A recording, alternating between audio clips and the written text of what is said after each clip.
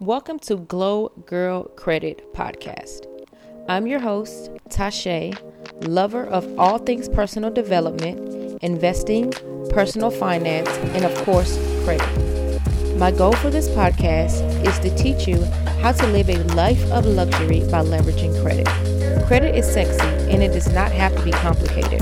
Whether your goal is to become an entrepreneur, travel fearlessly, buy a house on the lake, or even that luxury car, invest to build wealth, you should be leveraging credit.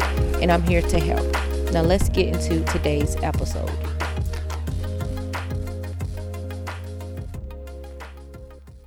Good credit is sexy. Good credit allows you to purchase that fabulous home, car, clothing, take that vacation, and just do all the things. Feeling good about your financial situation help you feel better about yourself. It just makes you have that internal glow. That is why today I want to talk to you about your money personality. When it comes to establishing great financial health, considering your money personality is really overlooked. We all have our own beliefs and our own emotions about money, and they are shaped by our life experiences, church, our parents, teachers, TV shows, movies, social media. Like everyone is telling you how you need to think and feel about money. On my journey to improve my money mindset and my financial health, I came across a book called Happy Money. And in this book, the author went over the 7 money personality types.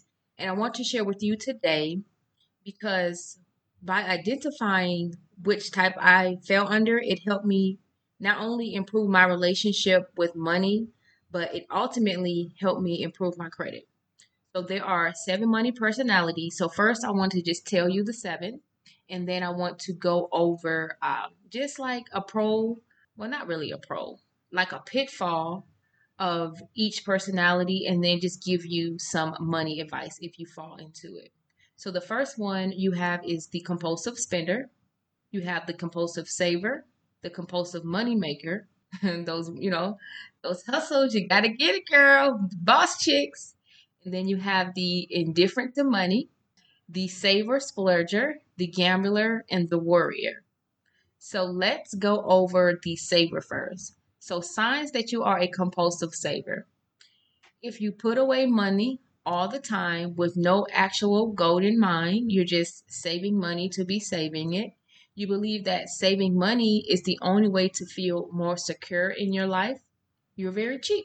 Your friends call you like, who has the cheapest this, who has the cheapest that. You may be clipping coupons all the time, trying to get the lowest price. Now, nothing's wrong with that. I'm just saying that's just that money personality. So a pitfall of being a compulsive saver is that you are afraid of losing money, and that because of that, you'll go your entire life without spending money.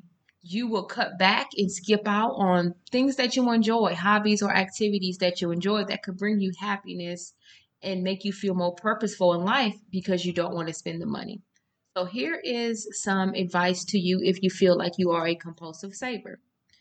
I want you to just start thinking about moderations. Find a balance in between saving money and doing things that you enjoy in life. You're going to have to spend money to do things. So just start spending money wisely, but you don't have to save it all. And then the next one I want to talk about is the compulsive spender. And the compulsive spender is just what it is. You tend to spend money on things that you do not need. You see other people on social media. I'm in a group called Brown Girls in Luxury. And when I tell you I love the group, I love the group. But sometimes I see like posts with a lady say, oh my gosh, everybody was posting this bag, so I just had to go and buy it because someone else had it. So that's like kind of compulsive. You just went and bought something because someone else have it. But as a compulsive spender, you may have an outgoing personality. You may not only shop for yourself, you may shop for other people for no reasons. And a pitfall of being a compulsive spender is that you may have a lot of debt. You may be putting a lot of things on your credit card or even cleaning out your savings on shopping sprees or making large purchases for family and friends. You may be even trying to hide some of these purchases from your partner or your spouse. So in extreme cases, compulsive spenders are at risk of being bankrupt or, foreclosure on their home because they just have that big, that YOLO mindset. And my advice to you, if you do feel like you are a compulsive spender, is to create a plan, create a budget. There's nothing wrong with a budget. Just you have to change your perspective and your mindset around budgeting. Remind yourself that, hey, ask yourself, like, do I need this? And my tip to you would be to sleep on it, right? So after you see a person, you see something you want to buy, wait 7 days to think, like, okay, do I really want to buy this? And if it's no, don't buy it. And then you have the compulsive money maker.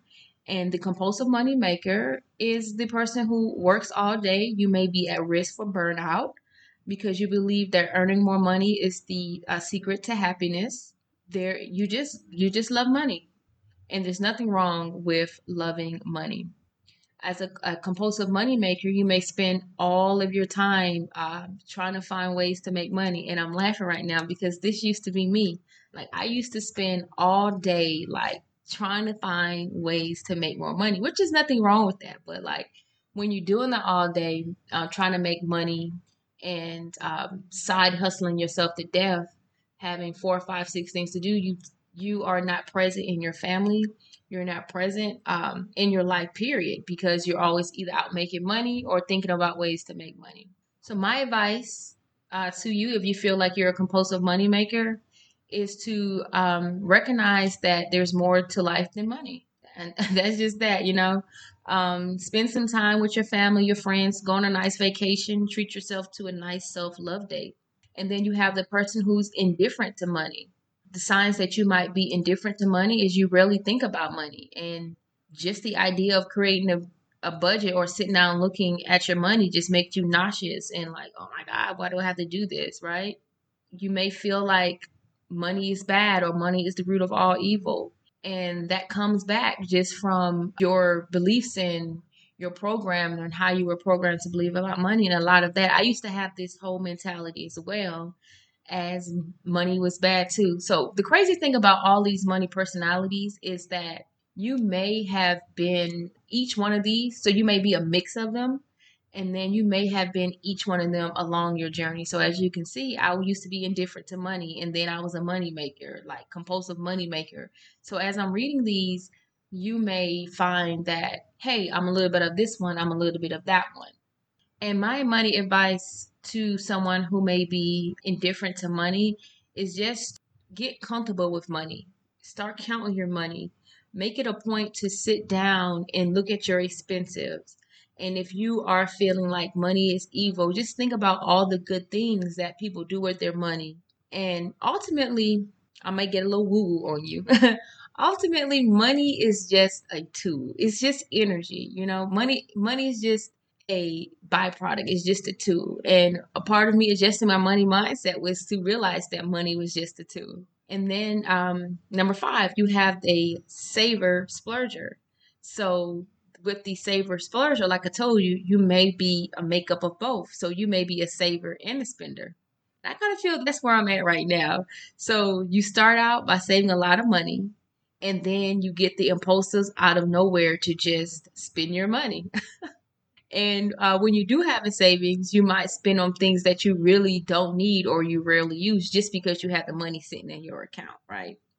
So, my advice to someone who is a saver, splurger, or you save and spend money, put your money away. And before you make your big purchases, like I said before, think about, do you really need it? Is it a part of your vision of what you're trying to do? Give your money a goal, which is ultimately like a budget. And if you have not assigned that money a job or task or something, don't do it. Just because it's sitting in there and you done stacked all that money, don't go and spend it on the first thing you see just because you have the money in there, because that will get you into debt. And then number 6, you have the gambler.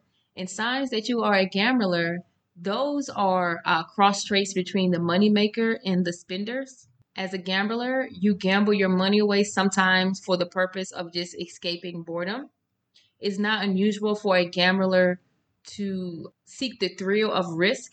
It's not uncommon for the gambler to be really, I would say, like, I don't want investing, like investor, like you're big on risk. So you put all your money maybe into the stock, you put all your money in Forex, and you're a risk taker. So you save up your money or you'll make all that money and then you go and invest it all and gamble it all away. I don't want to say investing is gambling because it's not, but I'm just trying to get a good analogy for you to see what I'm saying. Like they're risk takers. So they're invest all their money.